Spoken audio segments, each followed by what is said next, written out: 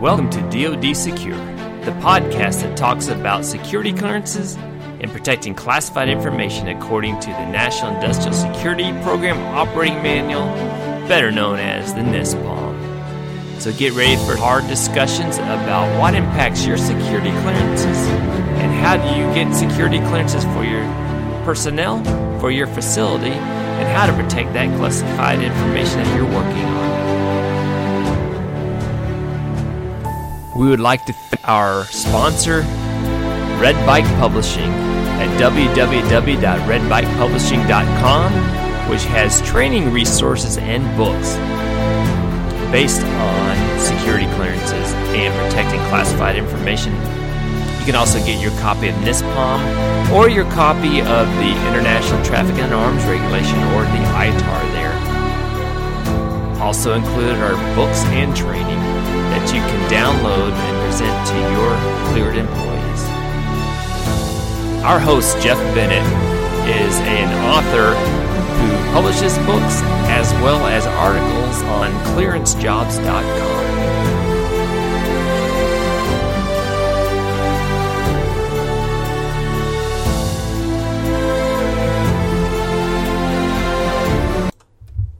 Welcome to DoD Secure, Episode 1. In this episode, we're going to talk about security clearances and the drug test.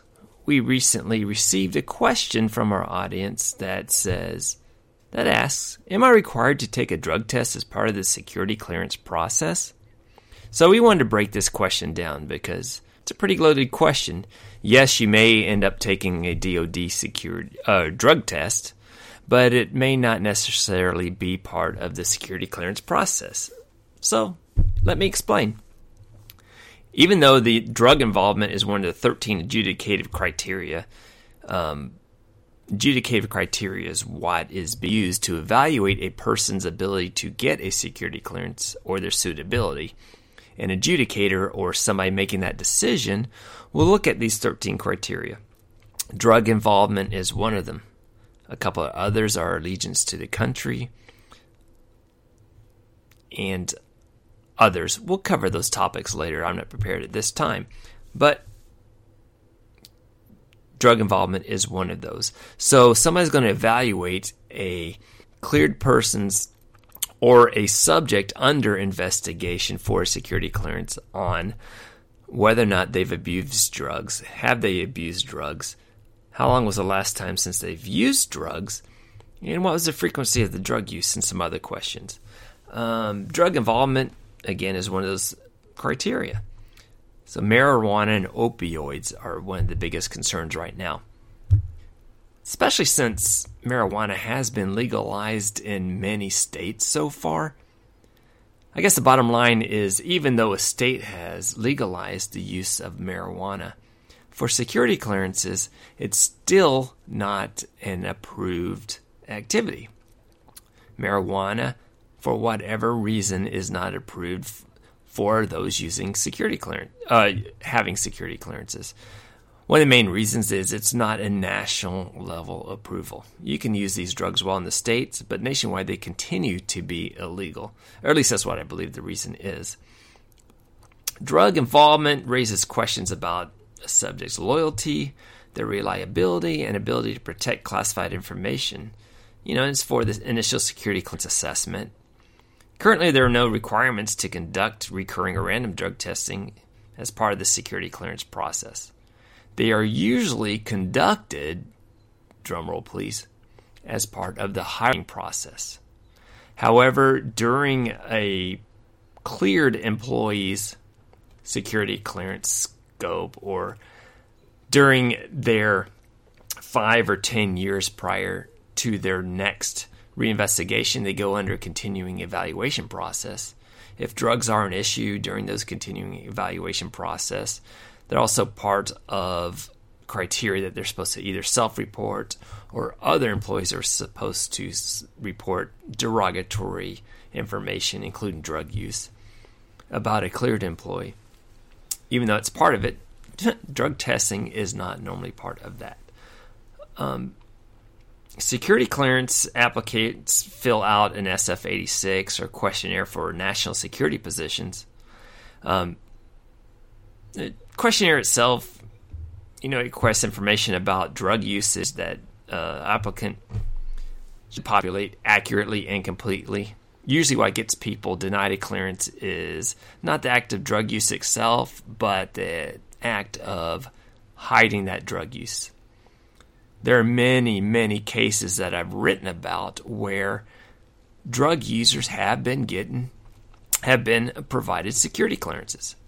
Again, when was the last time they've used drugs? What was the frequency of drug use? What were the circumstances? Those who have overcome drug addiction have indeed received security clearances. Those people cleared or who have security clearances who delve into drug usage usually lose their clearances. Those who have been found to lie on the SF-86 will not get their security clearances. Let's see, what would trigger a drug test? It would not be part of the security clearance process. While drug usage is evaluated as part of that process, a testing is not. The most obvious trigger for testing appears to be a part of the initial position suitability or general hiring process, meaning like before you get hired, you had to pass maybe a small background investigation, not like an SSBI or one for a national security clearance, but a small one to make sure you're going to be a good employee and going to get along with other employees. Additionally, you might have to take a drug test. Some agencies have internal requirements, like the Department of Energy. You're handling nuclear weapons, you're going to take a drug test. But the DoD is not standard procedure, at least in defense contractors. Government agencies and their cleared defense contractors usually require drug testing or screening prior to the hiring, and you can see that. It's usually in the job announcement. Again, it's part of the hiring. For example, a cleared employee changing jobs most likely will take a drug test. While the changing jobs will go to a new employer, and the HR requirements will be take a drug test before you're hired. However, the same cleared employee may not be required to take a drug test while remaining at their current job. 2 years, 3 years, 4 years, 5 years later, they're a good employee. Why would they be required to take a drug test? Now, you fail a drug test. The results of a drug test are devastating. If you are currently undergoing a security clearance process or undergoing a hiring process or currently trying to join the military or get a government job and you take that initial drug test and you're come up hot on it, chances are you won't get that job. Chances are you won't get that clearance either. But rest assured,